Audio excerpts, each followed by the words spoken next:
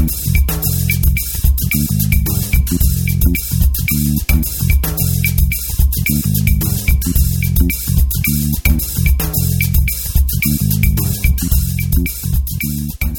hey, everybody. Welcome to episode 260 of the More Than Just Code podcast. My name is Tim Mitra, and I am in Toronto, Ontario. And I'm joined once again by Jaime Lopez Jr. in Seattle, Washington. How's it going? And we also have Mark Rubin down in San Jose, California. Hello. So this is our 5th anniversary. I don't know if you guys realize that, right? I have it on my calculate calendar. that. It was Well, we published our first episode on August 8th, right? So, okay. 2014, the year that Swift came out. So There's some ambiguity here in my head because on my calendar, I do have a yearly anniversary reminder, believe it or not. Yeah? Oh, yeah. On August 7th. So that went off today. But okay. But you just said August 8th. Wait a minute. But maybe that's when it was published, not recorded. And I looked at... I can't remember when we recorded it. Give me a break. I looked at Fireside, and it was... it said August 6th on the date. Okay, let me... I'm going to the book of record, which is the mtjc.fm original website. I'm logging into the WordPress right now. I'm punching in the password. First, I'm opening up one password, brought to you by Agile Bits. As far as recording, Oh, wait, let me see what this is. How long is this? 49, 44? Let me see how long the episode is. Hang on. Come on, baby. Okay, 17... Don't forget those dates had to be put in by hand into 3 minutes. So with my particular naming scheme and with what with the Mac shows here, it claims that the recording date was Tuesday, August 12th, 2014. No, it can't be. At 8:26 p.m., which is probably when I saved it. Wait, what was it? What was the date? August what? August 12th. That's episode 2. That's episode 2. First World Problems is episode 2. Oh, so then where the hell is episode 1? I don't know. Episode 1 didn't have a name, and it was published on August 7th, 2014. So you're right. So I stand corrected. Today, as we record on August 7th, 2019 at 10:14 p.m. Eastern Daylight Time is the 5th anniversary of this show. I don't know when we recorded, but like you said, do I even have the original recording? I don't know.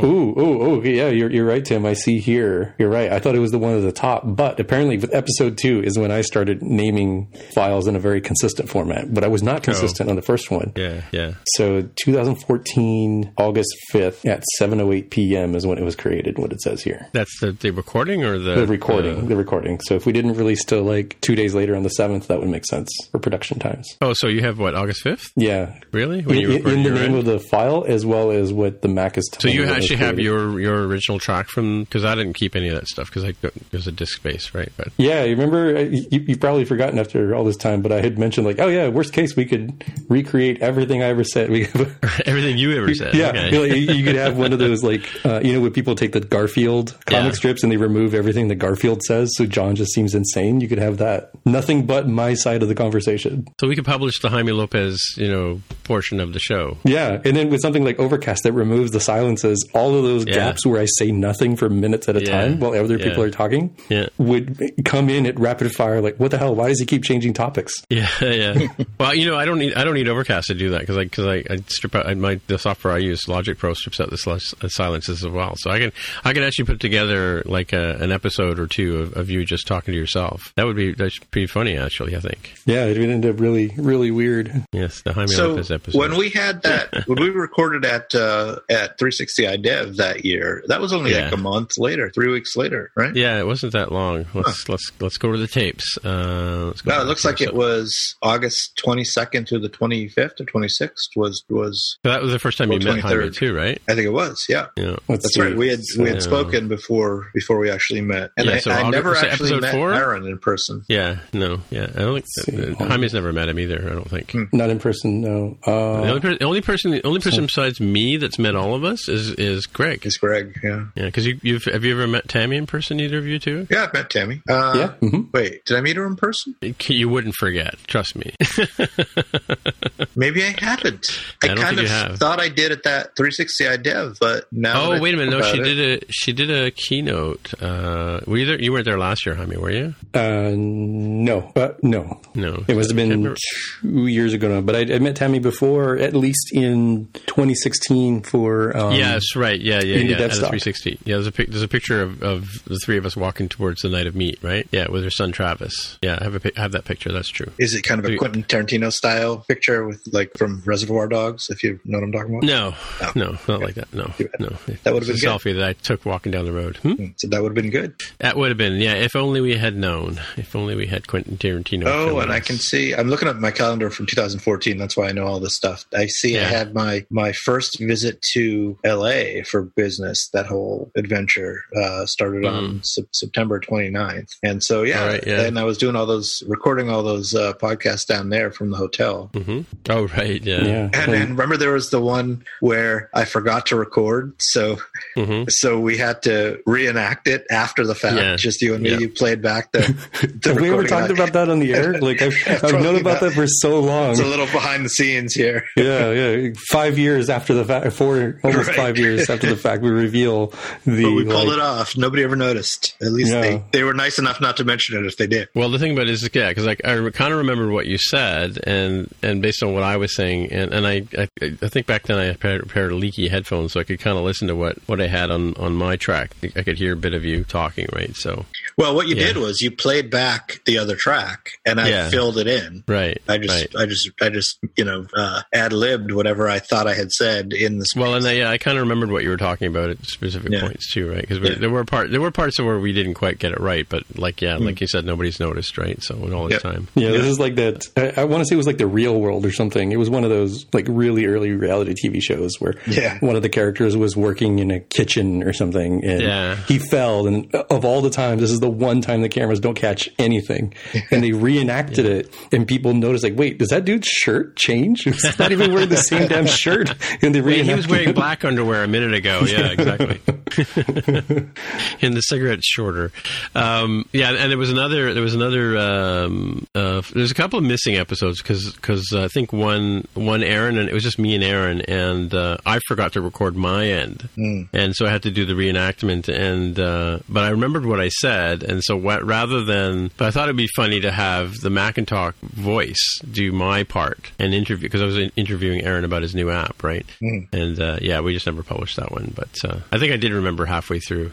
But man, he was mad at me about that because it was advertising for Zap, right? No, it wasn't that. He was just mad that I was so incompetent as to not hit record. Anyway, we've learned. People will often ask and say we have multiple recordings. We're all recording our sides just using straight up QuickTime, and then we had stuff before like with Skype and Call Recorder or something, whatever that plugin was called. But we've got Zoom, and two of us are recording. So like if something bad happens to one of our devices, the other one is the backup for at least Zoom level of quality. So now we've had times where I think all four of us have had time. I don't know about Greg, but if he's a fifth one, we've all had times where our internet went down in the middle of recording, and we just keep rolling, and then so when the connection comes back up again, we just I get the one continuous recording with the person's cursing at their computer for the internet going down, those are pretty funny too, some of those, but I don't put those in the show. But like, can you hear me? Are you guys there? What's going on?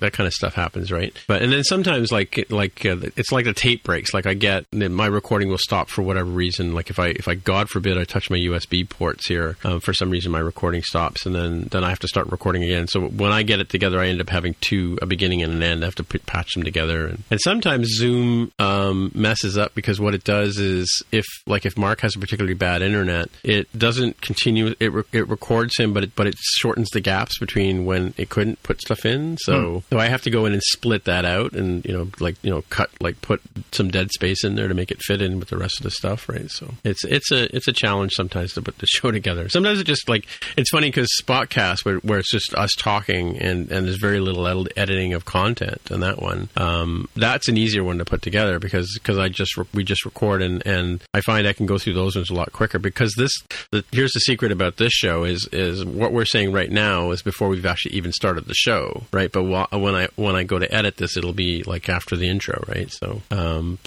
so this show sometimes then stuff that's in the after show is actually stuff that we recorded before we even started the show, right? So very often. Yep. So that's how the sausage is made. It's just like the movies. Like, I guarantee you, every movie where somebody has, like particular hairstyle or a beard or a mustache or something, and then they don't at the end of the movie, unless they're really, really fast at regrowing that, they almost certainly shot every bit of film that they needed bearded or hair and then shaved it off like at the tail end. Sometimes really they bring people back months later. Like, we don't do that, but sometimes like or do we?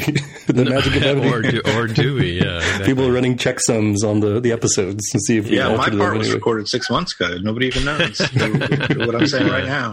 I was watching an episode of Doctor Who where the Doctor was on a VHS tape, and then a whole bunch of people had these imaginary conversations with the Doctor, and so the person and the dialogue that the person would say would ask David Tennant a question, and he would repeat back to them what he said, and this one guy who works in a video store had basically written down all the dialogue and proved to people that he wasn't really talking to them, because at some point the character in the scene would say, "I think you can hear what I'm saying," and he goes, "Of course I can hear what you're saying," and so like they have this dialogue back and forth, and then the guy goes, yeah, but it's in the script. I've written it down, and at the end of the episode, he gets to the point where actually David Tennant is actually talking to the girl in the story, but it turns out that it actually is just a videotape, so it's just a really weird, trippy show. So if you ever, that was on the other day, I should go back and watch that one.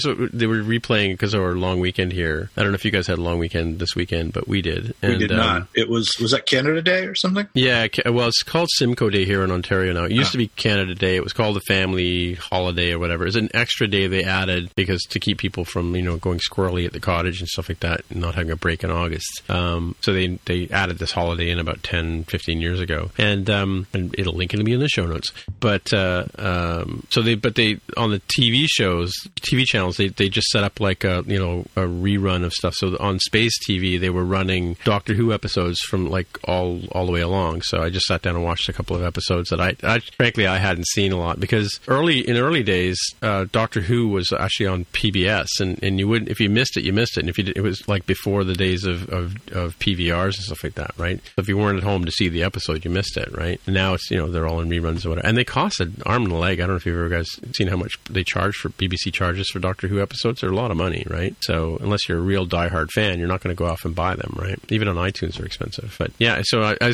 was watching them thinking these are some shows that Jaime should see, because Jaime's only seen the last series, right? Series 11, yeah. 13th Doctor, right? Jodie Whittaker. Yeah, but Jaime, you've never seen the old Doctor Who?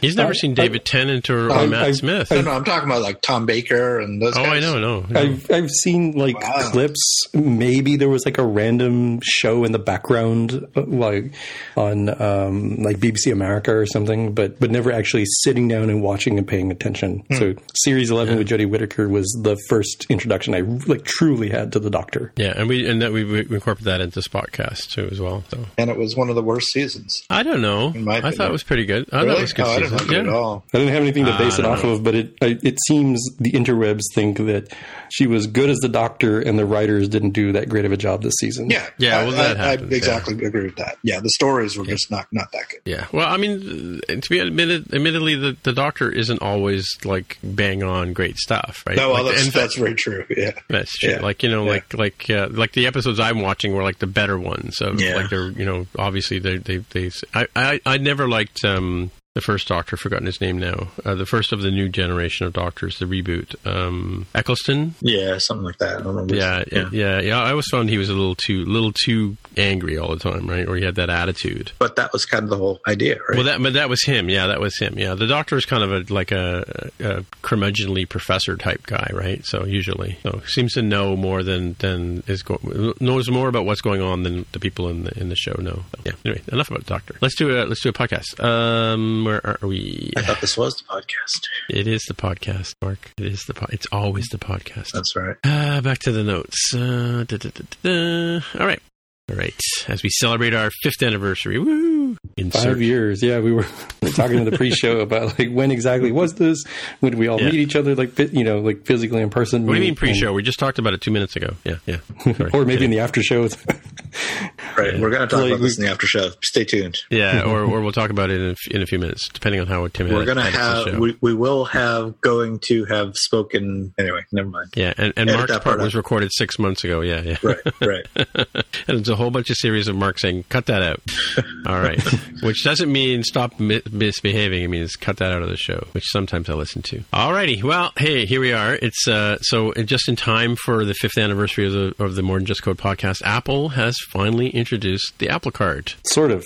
If you're one of the handful of people who were like on the early is it going to the Super list. Friends first? I'm doing air quotes. I don't even know if it's that. Like, I assume, people from like The Verge and Ars Technica and, other places, maybe. But it's not generally available as of this recording on August 7th. So I unfortunately cannot apply yet. I think we're expecting like closer to the end of the month. But there's a whole bunch of invitation only sort of thing? It's by invitation only, the applications? I think there was a website of some sort that you could sign up, like be on a wait list or alert me, remind me when this becomes available. And supposedly they've rolled out to a handful of folks. I've seen people on Twitter for sure. But yeah, we've got a couple of different stories, 3 different stories at least here, possibly 4, about the Apple Card. I do believe it is USA only, right, Tim? You'd probably... Yeah, so definitely, yeah. Okay, so apologies for folks outside of the USA, but it gives you sort of a preview of what it's like.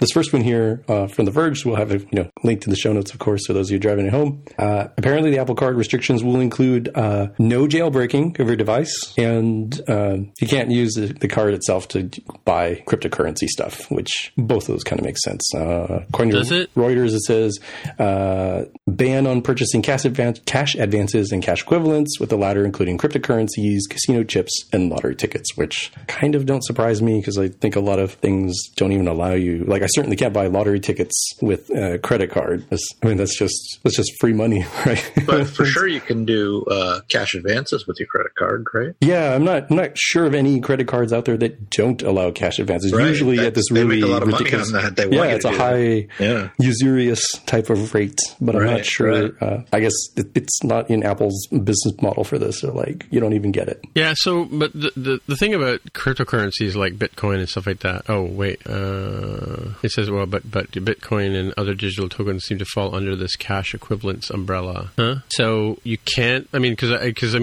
how else do you buy some Bitcoin at some of these Bitcoin mining bank places, whatever? Right? Use a different credit card. Yeah, not with an Apple Card apparently. Yeah. Well, so why is this Apple sort of saying that they don't believe in the legitimacy of that type of currency? We don't know why. They haven't given a reason. Yeah, if I were to speculate, it could be things like uncertainty about how these will truly be treated from like an Internal Revenue Service, the IRS standpoint, and are they doing the right things by regulation about like, I don't know, taking taxes out or reporting or who knows, like a million different regulation things might come into play. It could even be just customer support of like, hey, I bought all this Bitcoin. Oh no, using my Apple Card. Oh no, it dropped immediately in half. Well, let me see if I can do a chargeback on that. And like, no, they don't want to deal with that. It's just sort of fraud or just customer support angst around that stuff, and just not even allowing it is sort of the path of least resistance. So as for coming back to the jailbreaking thing, so are they detecting that your device has been jailbroken, or are they expecting you to say that it's not? I believe it is detection, and the clarification that I saw is that your device would not be able to apply for Apple Card through there, and it wouldn't be able to use or access your account for Apple Card if it's jailbroken. So I think you could hypothetically have 2 separate iPhones, right? It's not like your Apple ID gets, red flagged. It's not like, oh no, because your other phone is jailbroken, you can no longer use your card. It's just you can't use your card on that jailbroken phone, is my interpretation. So is the implication there that if you do have a jailbroken phone, then you're able to crack the security of the Apple Card and change your balance or do something like that? Oh, wow. I don't know. I guess they don't want to have it even be an option, I suppose. No, I think so. So it says here, and they've got this quoted out piece here. It says if you make unauthorized modifications to your eligible device, such as disabling hardware or software controls, your eligible device may no longer be eligible to access or manage your account. You acknowledge that the use of a modified eligible device in connection with your agreement is expressly prohibited and constitutes a violation of this agreement and could result in denying or limiting your access to, or also to closing your account, as well as other remedies as seen under the agreement. So obviously actually part of the thing. You know that part where it says you agree to these terms, we just hit whatever. Somewhere in there, it must say that you're agreeing not to modify your device or jailbreak it, right? So, and I do know that there are ways of detecting jailbroken software, jailbroken devices. I just was curious as to whether Apple had said that, because like with Touch ID and Face ID, sometimes you have to acknowledge that an app can be accessed via Face ID by somebody else on your device, right? So it's not a like in the case of Face ID, whatever. It's not proof of it's not like a legitimate password in a sense, But by jailbreaking your device, I guess like I don't understand. Like maybe because you'll be able to look at the logs and see what kind of transactions are happening, or I wonder about that, Mark. I would think that Apple has done their due diligence and made sure that they're using proper encryption and tokening and whatever to make it unhackable as possible, right? But that doesn't stop you from looking at the network traffic or whatever, right? Mm-hmm, mm-hmm. Yeah, I'm not sure exactly what is the big deal about it. It could even just be another sort of lever that they have to say, hey, we want to reduce the amount of jailbroken stuff that's going on. Well, I thought the jailbreaking was pretty much done on iOS anyway, right? Seems like it. Seems like a lot of stuff that started out in the jailbreaking community has actually become part of iOS itself, or you can sort of build it now with different extension points. That's not to say that there aren't things that people could do, but I definitely don't anecdotally see as many people. I got the impression last year when Jay Freeman was at 360 iDev doing his talk on the history of Cydia and all that kind of stuff, and where he is with the business. He's moved out of that sort of world. That I got the impression from him, his talk, that it was kind of a futile effort now, right? Apple's gotten so good at detecting or defeating them and like you said, there's so many things that they wanted to do with the devices that now you can do, that jailbreaking kind of becomes moot, right?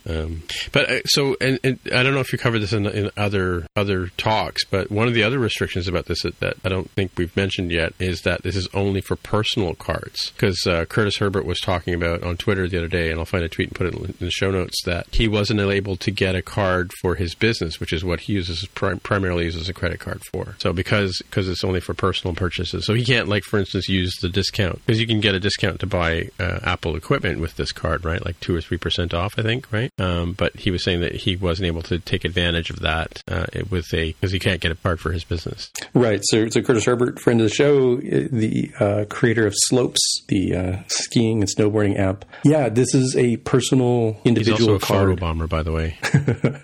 And it's definitely not, the Apple Card is not a business card. There are differences in there. I am not a lawyer. I am definitely not a CPA, certified professional or public accountant, whatever that stands for.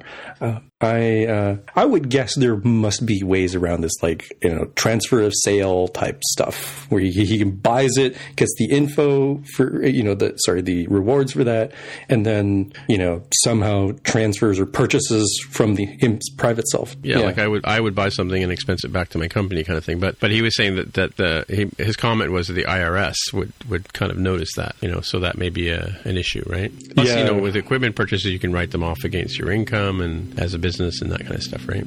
Yeah, I don't know what possibilities are there and what's allowed and what might be allowed, but IRS is like, this looks weird, we're going to audit you. Even if you haven't done anything bad, it's still a hassle to be audited. So contact, your legal and accountant professionals for advice on that. Yeah. Don't poke the bear, basically. So we have something about so that was the article. Oh, you have the article here from The Verge about the rolling out of the article or have we already talked about that?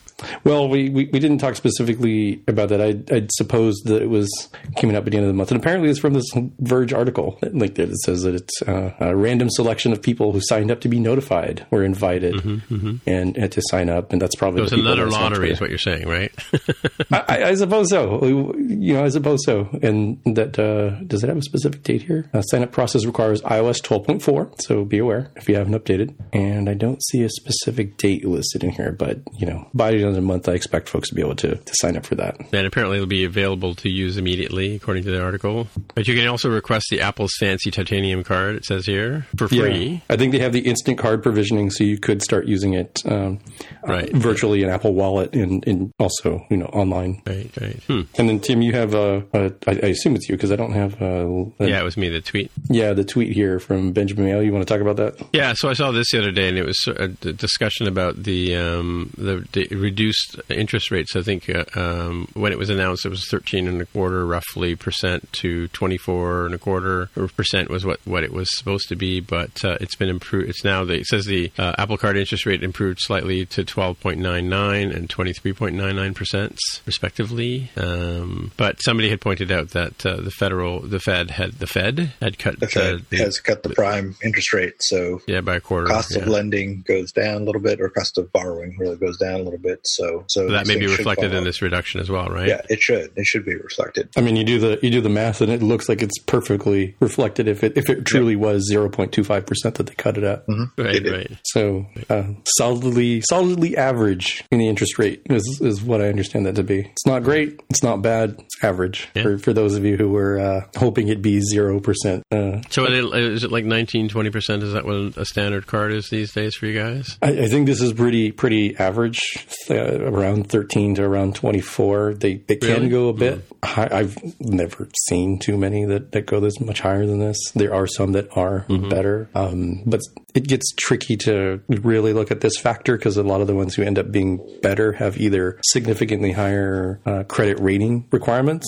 or they have some sort of set of like yearly fees related to this, or it's like you can get this, but you also have to have like a home loan and a checking and a savings account, other multiple financial products with the same company. So in terms of pure interest rate, it seems to be solidly average, but I'm also not an analyst when it comes to this sort of thing. Just looking at data around anecdotally. Okay, cool. And so the next article is about Apple's released a video. Several videos. There's at least 4 or 5 maybe that I looked at.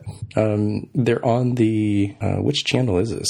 Okay, so it actually is the Apple. I thought it was Apple support. So on Apple's YouTube channel has quick little videos. They're like 30 seconds to a minute each of how to do things like find your card number because your titanium card doesn't have an actual number, embossed or inscribed on it. How to check your spending, which is kind of like my area of interest of seeing how they show categories and spending trends and stuff, and making payments and getting customer support, which is pretty neat. They have the iMessage or Messages app sort of integration with that. That's pretty nice. It kind of makes sense because Apple offers the Messages for Business sort of capability.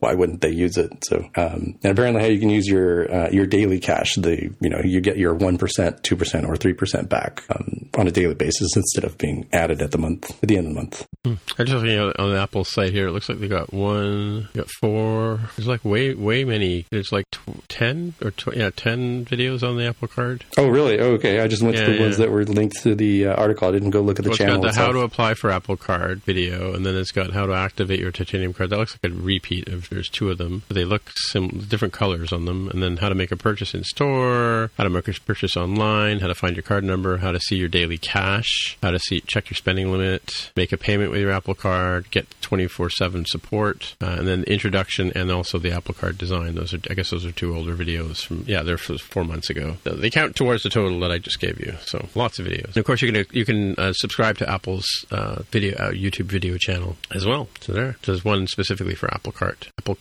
Keep saying Apple Card. All right, what's next? Paul Beatty? I assume that's yours because it doesn't have a name on it. Yeah, so this is follow-up from last week. By the way, all of that was follow-up, right? Follow-up from last week's show where I was talking about the iPad Pro and how you can have the notification center. If you're looking in landscape, that is, right? In portrait, it doesn't show. But in landscape, you get it's actually 30 icons. I think I said 25 last week, but it's like 6 by 5. And that's if you have the notification center on the one side. But what I was saying was that for some reason they weren't sticking for me, like, the notifications, and Paul has sort of given us instructions on how to do it, and I tried it out before the show. Now you bring up the notification center and just swipe to the very bottom. I don't know if you remember on the Today extensions on your phone, at the very bottom there's an edit button, and so you tap that edit button and there's an area which you can drag your widgets into the area that you want to appear, and you set the sort order for them, and those are the ones that will appear on your home, which I had missed that step. So now that I've done that and I've come back in and out of my iPad a couple of times, and sure enough, the ones that I've chosen to be my top 4 or 5 widgets are appearing every time I open my iPad, as well as the date and time, which is kind of handy too. So problem solved. I was kind of wondering about that because I saw other people online with things as I sort of expected it, and I didn't realize you had to, because I'm not on the beta, I didn't realize you would have to do this to get it to look the way that they had it on some of those screenshots. Yeah, I mean, I've sort of had it there, and it was unclear because every time my iPad would lock and I'd come back to it a little while later, I would find that the notifications, the space would be there, but nothing would be appearing. And it's because I hadn't made anything sticky, right? So there you go. That's it. All right, so let's move on to FileMaker/Claris. Yeah, I was going to be cheeky and put this as follow-up. Everything's follow-up 20 years later. Everything is follow-up except for like the news of the heat death of the universe, I suppose. And then that's like the one non-follow-upable thing. But yeah, apparently Apple had purchased Claris back in 1986, and it was under the leadership of John Sculley. They created it. They didn't purchase. Sorry, it created. Yes, sorry. And then they renamed it FileMaker at some point in 1998, and apparently now they're going back to Claris. Yeah, after 20 years. Yeah. So I remember Claris because I have like boxes of Claris, MacWrite, and MacDraw, and Claris Works was sort of a competitor to Microsoft Office, right? Because Microsoft had a thing called Works, which is like a junior Office sort of thing. Claris Works was a similar thing. It had word processing and spreadsheets, and I think Calendar as well. Microsoft Works was the thing they gave you for free, so you'd see how bad it was and go out and buy Word or Office. No, I paid for Microsoft Works. I don't know. Really? It was like $80 for the like cut rate editions of all the things you would want to get from Office, from what I recall. At least around the time that I purchased it in like 98, 99 probably. It actually started my development process because, I had a Mac and I was one of the first people to have a desktop computer in the industry that I was working in screen printing flags and banners and stuff like that, right? And I had like an inbox of orders that would come in on paper and they would sit in this inbox. And so I decided, I learned how to make a spreadsheet with a copy of Works and started creating a schedule. And that schedule, once the other managers found out about it, that became the production schedule for the entire company at one point, right? That whole thing about, starting to use computers to make my life easy through like sort of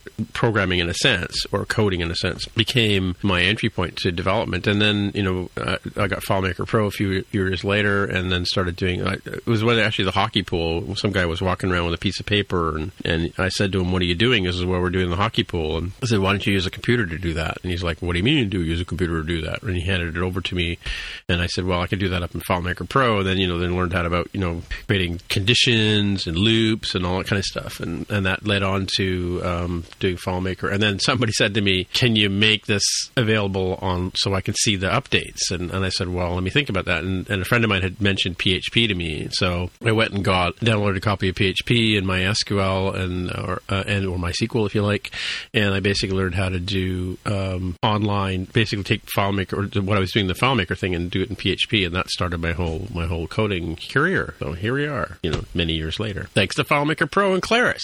Yeah, I never used FileMaker, but looking at his description here, it sounds pretty similar to what Microsoft Access does. And I've definitely built stuff for that. It was kind of like HyperCard on steroids, right? I don't know if you ever used HyperCard either, but it was you had this sort of layout mode. You could drag fields on, and you could have like drop downs, and you could have pick lists and that kind of stuff. And you basically, it was all very GUI, and you just sort of dragged it out and you created layouts. And people had made entire inventory systems and order entry areas, point of purchase tools for people to use. FileMaker as a business tool was quite good. I don't know if you remember an app called Bento. It was a version of that. And Bento came over to the iPad when the iPad first came out, and it was very similar to that. You could create your own forms processing and that kind of stuff. And FileMaker Pro it was basically a relational database that sat behind it, and you could create tables and create relationships between those tables and that kind of stuff, right? I was doing quite a lot of FileMaker development back in the day. In fact, even getting paid to do it by people from time to time. So I liked it a lot. But people made you could buy applications, ready-made, off-the-shelf applications that people had written up in FileMaker Pro. And there's a whole community of support. I think part of the reason why they went to the FileMaker name was because it had become more of a going concern than just a little software company, right? And they really sort of wanted to get behind FileMaker, and it's still going. I mean, people are still using FileMaker for all kinds of stuff, right? For Mac automation, and it's I think it's cross-platform. It works on both Windows and Mac. So. Weren't they selling MacDraw and MacPaint under the Claris name at one point? Yeah, back in the early days. Yeah. So, like I said, I think Carol found me a box of MacDraw, because originally when the Mac 128 first came out, it came with MacPaint and MacWrite, I believe, right? And then MacPaint and MacWrite. You know, MacDraw was sort of a first illustration thing. It used some of the tools out of MacPaint, and MacWrite was like a little word processor, like to take on Word, right? And that was under the Claris name for sure. Similar icon, like it was a blue colored icon, and FileMaker Pro kind of adopted the same colors, or FileMaker itself, the company, right? And I think Apple spun FileMaker into its own entity. It may still be, right? But it's cool that it's coming back to the Claris name. Do you know what the name of the cow dog is, Jaime? We talked about this. I don't recall what it was called. You remember what the cow dog says? Cow dog says moof. Moof. This came up because there was somebody who had a physical Susan, 3D printing version. We were talking about it on Greg printed that one. You showed us one. Anyway, the cow dog name is Claris. So there you go. Claris, but Claris with a U. Claris the cow dog. Okay, Scrum Master, let's move on. More than just code. It's coming full circle. Let's park that. All right. That's a comment from something that's not going to get published. Alrighty. Is that all you had to say about FileMaker Pro? Just you're happy to have the name back? Or? I thought it was interesting. I felt like you guys would know more about this history than I would. Yeah, I'm a huge FileMaker Pro. You kind of thought that would be a 30-second topic, didn't you? A quick hit, but it turned out to be a trip down memory lane. It's a life story for me, man. I built my career on FileMaker Pro. Our 5th anniversary episode. It's a theme. Yeah.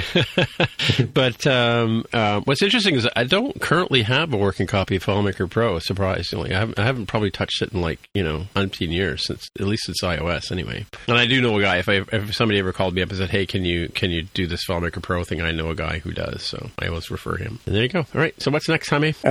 I'll read the very clickbaity title for this Ars Technica post, and then we can talk more about the realistic implications. So the title, as written, is iOS 13 privacy feature will force total overhaul for Facebook apps. It's actually quite a bit limited compared to that sort of thing. So before you get into that, I am so glad I never implemented FileMaker Pro login. Carry on. Oh, now you can do sign in with Apple. Exactly. To get you in the long run. FileMaker Pro login, Tim? Oh, sorry. Did I say FileMaker? That's what you said. Yeah. Well, let me say it again. I'm so glad I never implemented Facebook login. That makes more sense. Or FileMaker login, for that matter. Actually, I have done FileMaker login. I shouldn't say that. I have done that. Well, sort of the less clickbaity thing here is buried well in the lead. So apparently in iOS 13, there's been a change that voice over IP apps will no longer be able to just run in the background when they're not actively in use. Supposedly Facebook Messenger and the WhatsApp programs do this today, ostensibly so that they can quickly connect calls. Apparently that's not going to be allowed in iOS 13, and folks will have to use is it PushKit? I forget what it was called. It's mentioned here somewhere. Yes, the PushKit voice over IP API to give you some more of that seamless experience. So the key thing is, remember, folks get pretty antsy about people using voice over IP classification as a sort of a cheater way to stay always running in the background. Apparently, as of iOS 13, you won't be able to. You'll have to play by the PushKit voice over IP API rules. So considerably less impact, I'm sure, than the total overhaul of Facebook's app. It seems like not trivial, but relatively minor inconvenience. Yeah, that doesn't fit the title, right? It's I'd bring it up as hey, if you're out there and you're doing a voice over IP app, be aware that iOS 13 will cause this change for you. You mean extra clicks, like Mark was complaining about Zoom earlier? If only we could install the web server on your iPhone, so it will seamlessly open all these things. I'd seen some chatter online about folks saying, sort of giving the benefit of the doubt here of what ends up happening. There might be situations where you would not seamlessly, without a stutter, go into the voice over IP call. Seems like that's an okay trade-off to me, in my mind, versus having a bit more security and more solid rules and sandboxing around what apps can do and can't do. Yep. That's weird. By the way, have you guys gotten any text messages from Facebook lately? No. I've been getting text messages saying so-and-so left me a message, or there's a message from so-and-so, and it's like fb.com in my text messages. I'm like, why are you sending me a text message about this? So it could be one of two things, and they both feel equally likely. It could be like a phishing sort of scheme, Yeah. of like... From Facebook? Well, no, like not from Facebook itself. Yeah. So bad actor trying to mask itself and appear as if it's from Facebook. Oh, click this link. Somebody said something about you. Please enter in your login credentials. Right? Oh, gotcha. Right. Or given what we saw before around the people adding their number for two-factor authentication, and then whoops, some other intern somewhere said, "Hey, this number's in a database. I bet we could send marketing pushes based on this." It could be either one of those given Facebook's history. Yeah, I was gonna because it happens to be two of my relatives whose names came up, and I was gonna reach out to them and go, "Hey, did you, by the way, turn on two-factor authentication with Facebook?" And which they shouldn't ought to do. I don't think. But usually with emails, at least when that happens, when you get an email from someone, it seems like you got an email from someone you know. It's usually not their email that's been compromised. It's your email that's been compromised. Yeah. And they got your contact list somehow. Yeah. So maybe there's a surprise. Facebook compromised again. Well, maybe you should change your Facebook password just to be sure. Yeah, I had. What did this message say? Because doing this as a public service for people. A friend of mine, I got this weird message from her online. No, it was in Facebook Messenger itself, I think. I'm kind of curious if this scam is going around to other people. I got this middle of the day message that supposedly was from her, said, "Oh my God, it's you," and then a link, and then you can see that the video link goes to some Amazon AWS.com thing. I never clicked on it. I'll let her know through other channels. It's like, "Yo, I'm pretty sure you didn't send this. You should go change your passwords like now and reset anything." So people are doing that sort of stuff all the time. Be careful. Use stuff like 1Password. Don't type in that crap if it's not going to match because it's not the correct domain. 1Password and other password managers will catch that. Yeah, I don't trust Facebook as far as I can throw them. I only use it because I have to, because I have relatives. That's the sad part about it, right? That's how companies get you, man. That's how they get you. So, how do y'all feel about Domino's Pizza? I brought some. But Domino's, yeah, I like Domino's. What's wrong with Domino's now? I brought this one up. This is a case that's going before the is it the U.S. Supreme Court? Yes, the U.S. Supreme Court regarding the Americans with Disabilities Act, which generally provides a framework for people to have accommodation for the public. You might notice that in addition to, steps leading up to the front door, businesses will often have a ramp for wheelchair accessibility and people who are otherwise impaired, and other things like, Braille options and I don't know what it's called. It's like teletype or something for people who can't hear and can still use telephone type services. In this case, an individual with visual impairment in California has tried at least twice to order a pizza from Domino's using its website and app, but was unable to complete the transaction because Domino's website and app are not designed to be accessible to the visually impaired. So back in 2016, he filed a lawsuit, and it's sort of come up to the U.S. Supreme Court about, do websites and apps fall under the ADA, the Americans with Disabilities Act, which was put into place like 30 years ago, I think it says somewhere in the article. So long before apps and websites would have been a very common thing, if they even existed at all in some cases. And I bring it to the panel here because it seems like a really good question. And even if there aren't sort of legal ramifications for it, for me, it seems like philosophically we should do as much as possible to make things accessible, particularly because, as we've talked about on the show, the platform providers like Facebook, like Google and Apple provide a lot of this out of the box. Apple in particular is really good at providing things for accessibility, and I really wish they could do more around color blindness, but there's certainly tools out there that people can use to get beyond that. Dark mode and other things related to color sort of bring this sort of to the forefront. But at the very least, like if you can't see at all, I still feel like you should be able to make your way through something like ordering a pizza. Yeah, they use screen readers like most sites, right? Yeah, but I guess it's readability. It's broken enough on Domino's site that this person just could not complete the order. And it's a good question as to whether this thing would fall under it. It certainly seems to me me that, and again, I'm not a lawyer, not a judge for sure. It certainly seems like as a casual consumer of Domino's wares, it seems to me that they're pushing the online ordering, whether that's app or website, pretty heavily. And fairly recently, Buddy and I, we got some Domino's, and since he lives like not too far away, we just walk over. We didn't have it delivered or anything. We just walked over to pick it up. And we hardly even had to talk to a person. And in fact, Domino's coming out with new stuff. We have like little cubby holes in the future that you just like, like going to an Amazon locker. You just go get your pizza right out of the locker and never even talk to anybody. That was really? You just walk in, you run your card or something, and the pizza pops out? Is that basically how it works? I assume you have like a QR code or like a PIN number or something, and it unlocks the box that is yours. I haven't used that yet because it is not available in my area. I'm just aware of them testing. But in this case, we just sort of showed up and said, hey, we're this order. And they're like, cool. And they handed the box right over. Like, hardly had to prove at all who we were. I guess we had the information well enough of like, hey, it was, these pizzas with this type, and it was already prepaid for because we paid through the app. So it seems to me that it's not what Domino's is presenting here, where they allegedly are presenting as like, public accommodations is really intended to cover buildings, right? Like physical facilities.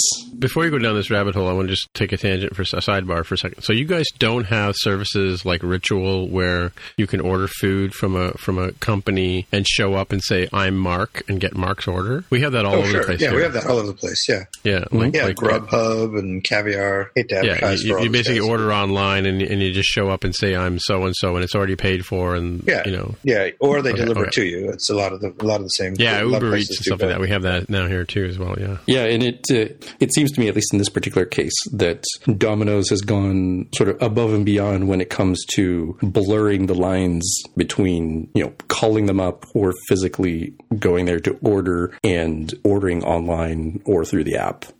So I don't know what will come out of this. I certainly would advise people to make things accessible. And you kind of have to go out of your way to make it inaccessible nowadays.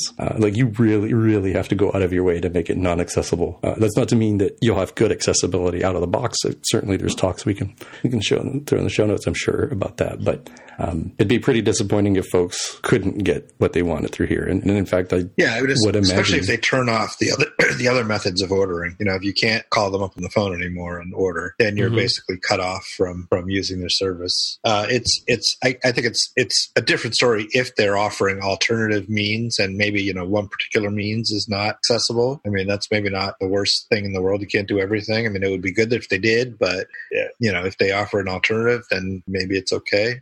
But if they don't offer an alternative, then that's a problem. Yeah, and the two places where it might fall down that came to mind were if you could only get certain specials through the website or the app that are not accessible over the phone. Or if the alternative method is a clearly inferior route, like, they never ever answer the damn phone. Right? Yeah. You're like calling for hours versus like somebody with the app instantaneously gets accepted. Right. And then you have a separate but unequal sort of situation going on. Right. Wait, so these guys are suing because of bad customer service? Like, that's crazy, because I can tell you, like, there are tons of services around that are horrible at serving people. It's not. It's certainly customer service has an angle towards this, but I wouldn't say that it's quite accurate to say that it's customer service. This is about access, right? Yeah, and so it's very clear in the real world. It's the same law that says you have to have a ramp up into your building. Right. Yeah. It's exactly the same law. So physical access is easy. Yeah, it is an interesting, from a legal point of view, it's an interesting case, I think, because it is a different situation. But the question is, does that law apply in this situation? That's what they're going to decide. Right. This will set some precedents, I expect, because this law was written without these sort of ramifications in mind. Not to say that it wouldn't be positive to move things towards accessibility, but that's not necessarily how the law will be interpreted. I mean, it's a shame that we have to have laws for this kind of stuff. It should just be something you do. Yeah.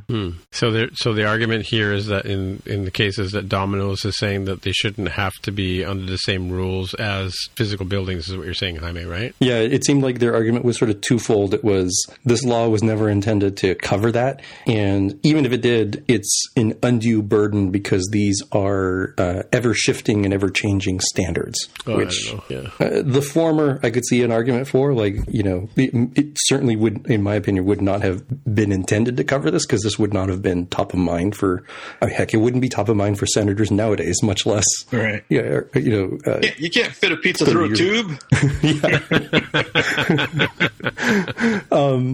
But even if it wasn't intended for that, that doesn't mean that it still doesn't apply, right? And that's where Supreme Court justices come in to deal with that sort of ambiguity and uncertainty. The other side of shifting and changing standards, I don't really agree with, because I don't think that this will set a precedent of like, well, Domino's has L5, I'm making up a category of levels, like, oh, there's L1, 2, 3, 4, 5. Well, they have L5 level of accessibility, but you know what? There's new L6 out and they haven't updated, so I'm going to sue their butts. It's like, I don't think that's the case here. They clearly, this person just like could not do anything at all. It wasn't like, was it a good experience? Was it an efficient experience? This is like bare minimum. Like, person should be able to, what was it, episode 1 or 2? We had the Push for Pizza app that, bless its heart, because it's no longer exists as far as I understand. Like, it should be as easy as that. Like, cited or not, capable or not, like, you should be able to do these simple and basic things. And this isn't a, mom and pop bakery somewhere that's like, oh no, like, we don't know how to handle accessibility. It's like, you're freaking Domino's. You can afford to make this thing, accessible. They're probably spending way more money on this particular lawsuit than they would have just spent making it accessible. Yeah. Well, that's their point, I guess, right? They're trying to represent a number of businesses who might fall into the same category, right? That's what I'm reading here in the article. Yeah, it seems like a losing battle, if only from a public relations standpoint. Like, I'm not sure that you might get some sympathy from other business owners, particularly small business owners, but I can't imagine you'll get a whole lot of sympathy out in the general public for this. So it's funny. We have I've forgotten the name of the company, but there's like this company goes around Toronto and they build these wooden ramps and they put like Step Up or something like that on the signs, and they sell them to they custom make them and they sell them to the various businesses around, and they're all removable, so you can pick them up and put them into your store when you close at night. But so I don't know that accessibility is something. It's funny. My sister-in-law is big in accessibility law, but I don't know that it's a law that they have to have it here. But you're saying in California, Mark, it's a law that you have to have accessibility ramps? It's a U.S. thing. I don't think it's a California thing. Is it U.S.? Yeah. Is that true? Certainly for public buildings, government buildings. Yeah, I can see that. Yeah. Yeah, and I'm not a lawyer. I don't know exactly what the laws are for private companies or stores and things like that. But there's definitely the Americans with Disabilities Act. Yeah, I'm looking at HomeDepot.com. They seem to sell a lot of ramps and stuff like that. Mm. It gets complicated, as Mark mentions, because you have public versus private. You end up having the like if a building was historic, like that adds an extra level of like, okay, do they need to add this or not? There tends to be stuff that's grandfathered in, but then like, well, if you make some sort of significant modification, you're not going to get your permits to do so unless you also add ADA accessible facilities. So it's certainly not a trivial thing to do in the real world, but it's certainly not an impossible thing to do either. So I'm just reading here, just a real-time follow-up about wheelchair ramp regulations in Canada. It says in 1990, the United States signed into law Americans with Disability Act, which provides more access to buildings for disabled. Canada does not have a disability law, but it does have specific building codes that apply to this. So the CNBC, the Canadian National Building Code. So there you go. It talks about how wide the ramp should be and so on and so forth, landings and things like that. Yeah, it's a sticky wicket. Right. All right, so I guess we're on to our picks portion of the show. So Jaime, do you have a pick this week? I do, and I feel like it is the salt to your pepper when it comes to your pick and what I knew was coming up in the coming weeks. I have here a blog post by David Lloyd on Red Hat Developer, their website, about 10 tips for reviewing code you don't like. Mm-hmm. I'll briefly mention the 10. So to have some kinder code reviews. One would be rephrasing your objection as a question, avoiding hyperbole, keeping snide comments to yourself, engaging positively, remembering that not everybody's experience is identical to yours. Number 6, don't diminish the complexity of something that's not obvious. Mm-hmm. Be respectful, manage expectations in your time, say please.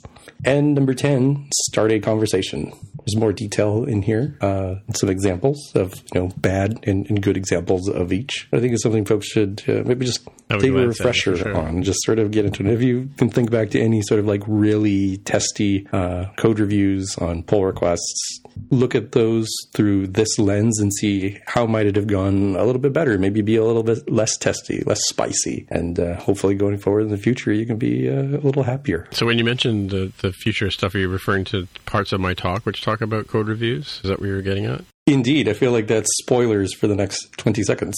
20 seconds from now, spoilers. Well, maybe not. But it definitely is spoilers for part of my talk. But yeah, it's exactly the point. Is that there seems to be, in my experience, there's been a lot of code reviews that go well because both sides of the fence, the person receiving the code review and the person giving the code review aren't looking at it the same way. And there's a lot of brain science behind that. But I'm not going to go into that. You have to come to my talk or watch the talk after it's been videoed to find out about the brain science side of it. But yeah, I think being a decent human being is sort of one of the hardest things to be when it comes to code reviews, especially in this day and age when we do everything in black and white and text, where you can't see emotion or get intention. And a lot of times what I tell with developers, I'll say if they're having trouble understanding a code review that they've got, maybe they don't understand what the person's trying to say, is maybe you should go make an appointment and go visit that person and sit down with them and have them explain to you what's wrong with your code and that kind of stuff, right? So if there's anything wrong or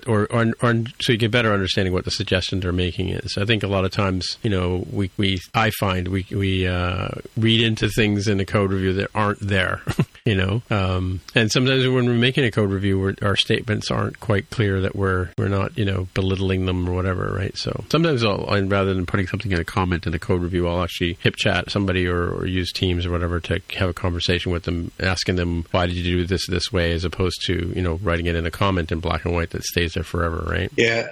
If there were enough time, and I understand there's not, but if there were enough time in the world, it would be so much better to have just in-person oral code reviews instead of these written ones. Because there's so much miscommunication and you have to, it's just not efficient either. You have to reverse engineer what they did and figure out what's wrong with it, as opposed to them telling you what they did and then you figuring out what's wrong. It would be so much faster to do it the other way. But unfortunately in the real world, there's not enough time, not enough hours in the day to do that for every code review. Well, and sometimes, when you're writing a comment, you kind of just rattle it off, get it out of the way, and move on to the next thing, right? Yeah. And one of my pet peeves, though, is I think it's point number 8, manage expectations and time. I mean, I always tell people to be respectful of other people's time. Is don't make giant code reviews. Like giant pull requests. Because the thing about it is if you look at like something that's got 20 or 30 files touched in it, and you have to be honest with your review, you have to look at each line of the change, right? Yeah. And understand what you're seeing, and that can take an hour or two of your time, or an hour of your time. And most people want to go and look at a code review, spend 10-15 minutes with it, and that's 10-15 minutes is too long, right? But you want to look at the thing. When somebody sends you a code review that's touched like 20 or 30 files, it's like most developers would just I didn't see that, and they'll move on to the next thing and let the rest of the team deal with it, right? That's what I find, right? So I always I recommend to people make smaller commitments more often, right? Than make these giant tomes that no one's going to read, right? Yeah, or if you're gonna, part of the problem with that, of course, is that sometimes you're refactoring, admittedly. Yeah. Or it's a major feature and you can't check the whole thing into master without breaking master. So one way to handle that, though, then is to have sort of a branch that is kind of the master for the feature, and check things a little at a time into that branch. And then when it's all done and it's all reviewed a little at a time, then you can merge the whole thing into master when it's presumably already been checked a little at a time once. And then, but then again, you have to make sure that it's clear to the people coming to that last merge that this has been reviewed, and it is this is a merge, like it's a fast forward or whatever, right? It's this is a giant commitment that's already been reviewed, and so there's certainly been parts of reviews that have done that where you had the branch and then the small little pull requests that are targeted at the branch, and then the final pull request that is merging the entire branch over. But then you'd have a little table of contents, right? It's like all of this has been reviewed, and then you can see that this commit is this PR, this commit is this PR, and so people can sort of double check because sometimes mistakes happen. It'd be kind of nice if the tooling like Bitbucket and GitHub sort of auto magically did that for you. Like if you had a little option to create a little table of contents for you, but it generally doesn't take, that much effort. I'd be shocked if one of those was more than, like 10 pull requests for the feature. Mm-hmm. What tools do you guys use for pull? We use Bitbucket, right? So we get we use Bitbucket, the diffs in the comment section. Mm-hmm. GitHub, okay. Oh yeah, or GitHub Enterprise, I should say. The self-hosted my version. Previous company, we used something called Gerrit, which was kind of interesting. It's a different approach. That's GERRITT, I think. Yes. Yep. Yeah. I've never used that one. Is there like a TLDR that you can compare and contrast? It's kind. I mean, it's a similar concept, obviously, but it's a little bit different in terms of a pull request is a little bit more formal, where you have it's called a review, not a pull request. The biggest difference is that a branch can only be put into the system once, and so then you have branches that are relative to that branch. So once you submit your branch for review, you can't do any more work on that branch. And the advantage of that is that you avoid that thing that happens where you push a pull request and then you realize, oh, there's this one other last little thing I want to get in there, and you push it up and it updates the pull request. But maybe somebody already pulled into their local branch without merging it, and then they never got that last change, and it can cause problems like that. That kind of stuff happens. So with this, there's a lot of enforcement on it, and nothing can get merged until it's gotten a level 2 approval. There's level 1 approval looks okay, but someone else has to look at it because it's their field of expertise or whatever, and then someone has to give the final +2, and then like I said, if you want to build something on top of that, you have to create a whole new branch, and you can submit that branch as a relative to the first branch review. So you have these stacks of reviews. It can be kind of a pain if you have slow reviewers or things take a long time to merge, because then you'll get things stacking up and taking a long time. But it does impose some interesting protection against things going wrong that you don't seem to get in the standard tools. Apparently, this is based on what Google uses. No, it's true. It's an open source version of what Google uses. Yeah, I think we use a variation of GitFlow, which is sort of an idea like that, where we have to have two reviewers, and the thing about our PRs though is if you change something, if you want to add that one more thing in, you negate any of the approvals you had before, and you have to get them again. So it automatically updates the PR to say, it automatically rejects your own PR every time you make a change to it, right? So that it has to go back and reviewed again. Yeah, that's good for a safety thing, but it's bad for annoying the people who spent the last hour reviewing your thing and are about to click approve, and then you negate it. yeah, it's annoying. Well, it's obviously again you want to make sure you get your stuff done. The other point here that I want to point out too is this number 9, say please. There's a whole thing about it takes 21 days to learn a habit, and one of the habits that I was advised to learn, not personally but just everybody is, and that's to say please and thank you. And it takes a bit of effort to learn to do it. In fact, I actually cheated because I put thanks Tim in my signature in my email. So every email you get from me at the end will say thanks. Because again, coming back to how people read black and white text, you can't see that if I'm kidding or not, and so I always try and put an emoticon if I'm joking around, like I do this little sticky out tongue thing with you guys all the time, right? But just it doesn't take a lot to say please and thank you, even in real life, right? Yeah, thank you is of course it's no brainer. You always say thank you. Please is kind of an interesting one though, because please in written communication can come across badly. Because if you say please do this, it can still come across as I'm telling you to do this. Yeah, imperative. I'm just trying to make it sound like it's So it's a little bit different than saying can you please do this? I don't know. Yeah, but no, you're right. Though. I mean, I think it depends on where you put the please, right? Like you put it at the end, or you have to get the we're not grammatarians. We're not Greg Hero, can I say? We just play him on the podcast. We just it's one of those words. We need an etymologist here, right? Or an entomologist. Huh? No, you had it right, because entomology. I know. I was doing it badly for Greg's purpose, right? So for comedic purposes, you can just duck my side of the conversation, so it's funnier.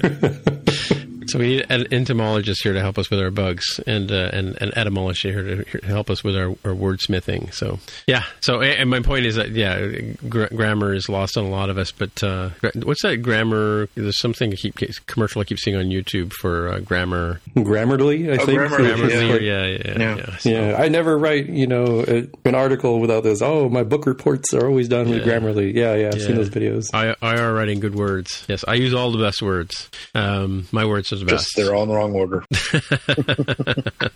Yeah, so please take this with a grain of salt. Alrighty, so let's move on to my pick, which is coming up on Tuesday, actually, is the first, I don't know if it's the first Swift conference in Toronto. I'm going to say it is. I planned on having one a few years ago, but I ran out of time. But yeah, SwiftTO is taking place in Toronto. I just found out today, as I was looking at some of the tweets about it today, there's about 250 people attending this conference. It happens just down the street from where I work, which is great. I'm giving the first talk, so if you show up early, you get to hear the rest of this conversation. And what is the topic of your talk? Well, the topic of my talk is 5 ways to level up your development, or something like that. I always have to look it up, but it's actually the conceit is it's probably like 3 ways and a couple of side stories or tangents, right? So underselling here, Tim. Come on. Yeah, that's what somebody else said to me too. But it's basically it covers communication. You should say it's 5 ways, but you're really going to get 7 ways. Well, okay. That's a good idea. Yeah, get people to that's go. A good idea. Yeah. So 5 and 7. Because people will say, "Oh, if it's only 3 ways, I probably know 2 of those ways already." So I'll sleep. Well, I think you don't. Right. That's the point of my thing. So because I'm mixing in brain science in with communication and communication and peer reviewing and coding and helping being a senior developer and how to become a senior developer, how a senior developer behaves, and some just general intention and why we do what we do and why for instance we shouldn't have to have a law for accessibility. It should just be something we do without thinking about it, right? So and saying please and thank you, but not so much in those words in the talk. But who knows? And I may actually talk about Jaime's thing about the 10 points. That may actually end up in my talk for next Tuesday. So, and I'm leading off the conference, so I think that means I get to set the tone for the conference, which is cool. What time does it start? Starts, I think the first talk is at 10 o'clock. Oh, okay. So you might actually have people there on time. Yeah. Well, who knows? Yeah. Right. Hard to say.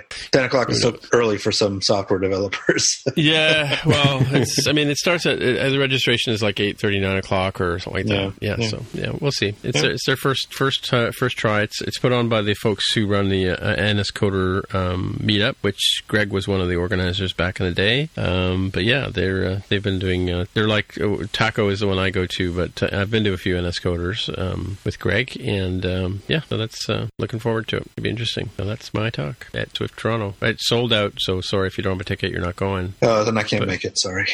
Yeah, and I think that I have a feeling. I think I do know that the talks are going to be recorded. I don't know if I might record my talk anyway myself if I remember. But yeah, cool. That's it. Mark, do you have a pick this week? I don't have one this week. Don't have a pick this week. I know that's unusual. Yeah. All right. So I guess that's it for the week. So hey, Jaime, if people want to get in touch with you, where would they look? I'm on Twitter as @DevTheHair. And Mark, if people want to get in touch with you, Mark R at smapsoft.com. And once again, for the 250th time, my name is Tim Mitra. I am TIMMITRA on the Twitcher machine, and that is still, after 250 episodes, the best way to get a hold of me. So until next time, we'll say bye-bye. Bye. Bye. Bye. Tim, do you want to splice yourself in saying 260?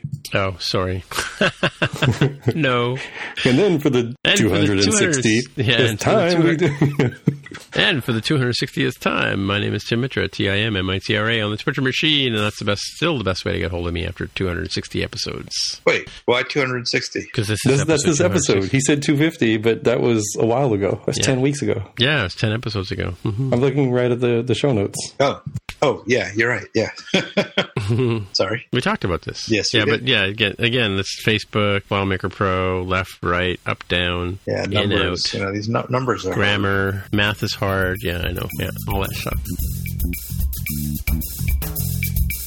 If you want to find out more about the podcast or see the episode show notes, visit the More Than Just Code website at mtjc.fm. You can get in touch with us on the website or follow us on Twitter at mtjc_podcast. If you have feedback or questions, send us a tweet with the hashtag AskMTJC.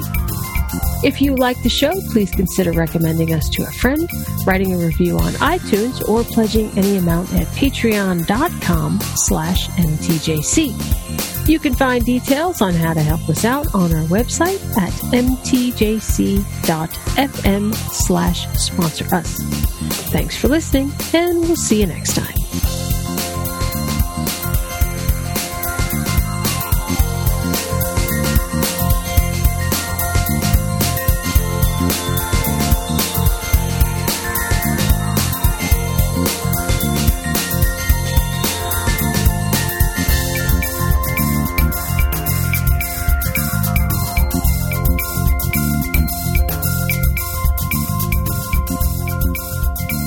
Math never used to be hard. You know, it's funny. So all through high school, I was studying math and science and art, right, and theater. And in grade 12, they scheduled theater and art at the same time, so we had to decide whether we wanted to be artists or we wanted to be actors. And so I decided, clearly I'm a better artist, so I went into art. But at the same time, I was also doing calculus and biology and chemistry and stuff like that, and calculus relations and functions, they called it, and algebra. And I was going to go and be an engineer. And so that was all great and stuff. And then I changed my mind at the last minute, went to an art school instead of engineering, regrettably. And so about 2 years into university, I thought, well, I need an elective to fill out some of my stuff. I needed to have a science or something like that, right? So I thought I'll go take a math class. And to get into the math class, I had to do a test. And I got into the test, and I swear to God, I forgotten everything I'd learned in 4 years of school, of high school, right? So yeah, I couldn't cut it. So yeah, so math is hard. Math, you can lose it if you don't use it, right? You guys find that? I could see how the pressure would cause your brain to lose everything temporarily. Mm-hmm.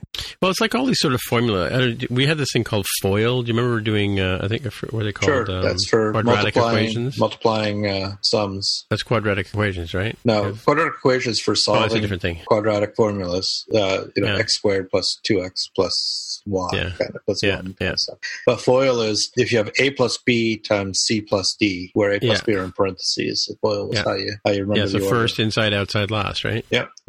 So and all those little catchy phrases. I had a different experience with math than most people because I did graduate work, and so I will never forget calculus. It's been burned into your brain. Yeah, absolutely. I can do integrals now. Yeah.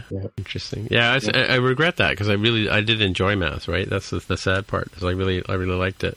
And, I wasn't always that great at it. I probably always got like 70%. It's funny the LinkedIn has these tests now where you can do tests on your knowledge, and I still score the passing grade is 70%. So I'm assuming I'm still getting 70% on things. But yeah, I think it's funny that I'm still, after all these years, still only getting a 70% average. In what? On anything I put my mind to. It's just, I guess that's the way I'm made up, right? Yeah. I mean, I had a few physics classes where I ended up getting perfect tests on scores and stuff. But the story is that when the teacher went to hand out the assignment and say that I got perfect, I had skipped the next course, so I wasn't in class to receive the accolade, which I think is funny too. So on a lighter note, I went to see Carlos Santana last night. Oh, yeah, with the Doobie Brothers. Nice. The concert was good. The sound was crap. I mean, the sound for the Doobie Brothers was crap because it was too heavy on the bass, and you couldn't hear the acoustic biddies, and the harmonies were lost in the muddiness of the mix. And I saw Parliament Funkadelic last Saturday night. Oh, and how was that? Yeah. Wow, what a crazy show that was. Yeah. It was. So there were three opening bands. I didn't watch the first opening band, but the other two were Dumpster Funk and Fishbone, both of who are fairly well known. They were both amazingly awesome. But P-Funk, man, was crazy. I mean, I've never seen a show like this. There were times there were like 20 people on the stage. There was always something happening. There wasn't a pause the whole time. Crazy costumes, crazy, people jumping around doing acrobatics. There was a guy running around with just a thong on. That was probably the counterpoint to the woman in the skimpy outfit who was one of the singers. It was just insane. And that's what I would expect for Parliament Funkadelic. Funkadelic, yeah. That's what you pay for, right? Yeah. That's what you pay for. Yep. All right. So that's good. Now, Carlos Santana was good. He was I think it's the third time we've seen him. Carol says we saw him just before the Grammy Award album, the Supernatural. That was the album album we saw him for, and he came out and played all that stuff, and he played all the classic, Santana stuff, right? And and then he went off and won 10 Grammy Awards, right? And then the whole world discovered him, right? Yeah. With that rediscovered him. Well, rediscovered him, yeah. Because he kind of had I think he had a lull in the 80s and 90s. That's why I say rediscovered, because people knew him way back when, and then he never stopped. I mean, he kept going, right? Yeah, but in the mind of the world, he kind of stopped. In the eyes of the world. So this was the 50th anniversary of Woodstock and his performance at Woodstock, because that was his breakout. And apparently it was your buddy Bill Graham who put him on the bill, right? At Woodstock, or not him, but the band Santana. And and that was like his breakout performance was in that and in the movie, and that because nobody knew who he was. So he was a performer from San Jose of all places, right? So yeah, it was good. And it, again, lots of energy, lots of rhythm, barely stopped. Like, they would end a song and they would go right into another song. There was like a few times when he stopped and talked to the audience, but most of the night it was just one continuous hit after another kind of thing, right? So it was a really good show. Yeah, interestingly enough, a lot of the San Francisco bands from the 60s were actually originally South Bay, San Jose bands. Oh, really? Yeah, a lot of the people in Jefferson Airplane, Grateful Dead, and Santana, a lot of them kind of got their start down in Palo Alto and San Jose, and then eventually made their way up to the city. To Haight-Ashbury, yeah, sure. Yeah. Even the Birds guy, what's his name? He's going to be playing here doing. Oh, David Crosby? No, the other one. Roger McGuinn? English guy, not Birds. Graham Nash. Graham Nash, yeah. He was not in the Birds. No, I know. Crosby, Stills, Nash and Young. But yeah, he's going to be here for a night of song and stories. I'm sure I've heard all the stories before, but how many stories can the guy possibly have to tell us? Well, apparently he's got some new ones about David Crosby now. New stories about David Crosby? Well, they don't get along. They're arch enemies now. Yeah, well, no, because I know there was, because he wrote that book a couple of years ago. Yeah. Nash, right? And, there weren't too many favorable things said about him then, so, what can you say? What can you say? All right. So I've been wondering this, who would you say is the most famous to Canadians, Canadian rock star, musician, or whatever, of all time? Wow, that's a good question. Yeah. Some would say Neil Young.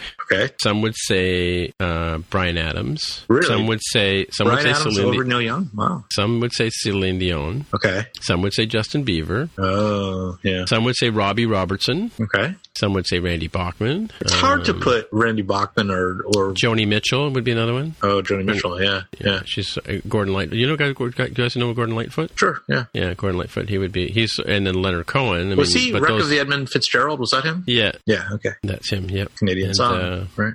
Yeah, well, it's Lake Superior, right? Let's see. So it's hard to see any of the Americana rock bands like Robbie Robertson or who's the other one that you said?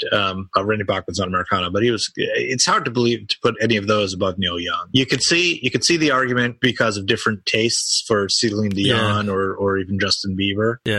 But I think it's Neil Young. As a non-Canadian, I vote for Neil Young. Yeah, I mean he's sort of like the top of the he's had like a career since the 60s, right? So, yeah.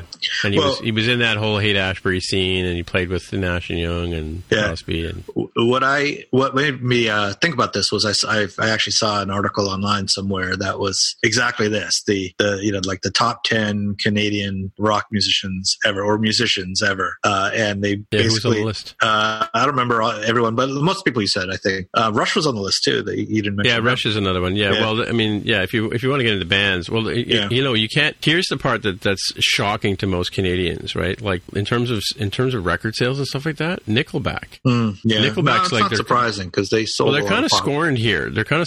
But they're quite big in the States. But did they outsell Bieber? I don't know about that. I mean, Bieber's in a whole other category. He's in that same category as early Michael Jackson, Donny Osmond, Bobby Sherman. But anyway, this article singled out Neil Young and Joni Mitchell as the two verified legends on the list. Yeah, and everyone else was like a level down. But then in Canada, we would say bands like the Tragically Hip, which didn't really they had a great following in the United States. They always sold out, but they weren't really well known in the States, right? Right. But were they bigger than Neil Young in Canada? In some ways, yeah. In some ways, yeah. Okay. Well, I mean, because time changes, right? I mean, like, you know, Neil Young could play Massey Hall by himself with an acoustic guitar back in the day, right? But the Tragically Hip could play like 10 nights at Massey Hall, like, you know. Yeah. You know, I'm sure Neil Young could probably fill, like, you know, the Rogers Centre or the, you know, the ACC, or what's it called now, the Scotiabank Centre, right? I'm sure he could fill that, but the Tragically Hip easily filled it. They could do it like 2 or 3 nights in a row, right? So, but mind you, that was, you know, we no longer have them anymore because Gord Downey passed away last year, right? Right. So, yeah. Another one on the list was Leonard Cohen. Yeah, well, I mentioned him, right? Oh, you did? Like he's, okay. Well, he's got that whole, you know, there's a whole you know, side to that, right? So, but then again, and isn't there Alanis Morissette too? Wasn't she? Alanis Morissette, yeah, I forgot about her. Yeah, that's true. Yeah, she was pretty big and still is pretty big, right? But and surprisingly, Celine Dion, right? Celine Dion had a career in Quebec and then started singing in English and just blew the doors off the place. And now, you know, now she's down in is she still in Vegas? I can't remember. I don't know. To be honest, I don't track Celine Dion. No, but she just recently stopped doing the residency in Vegas, I think. Don't quote me on that. Yeah, no, I think she has, but don't forget, she also did the song from Titanic, right? Right. You know, which, truth be told, is she didn't like the song, and David Foster kind of tricked her into doing it. That's another side of it too. Is you also got to look at, like, producers, right? Because David Foster is a big guy behind a lot of hits, right? And then there's Daniel Lanois, who's behind, like, U2 and places like bands like that, right? So because he worked with Brian Eno and stuff, right? So because people used to come up here to record as well, as, you know, before the Hollywood stuff started happening up here as well.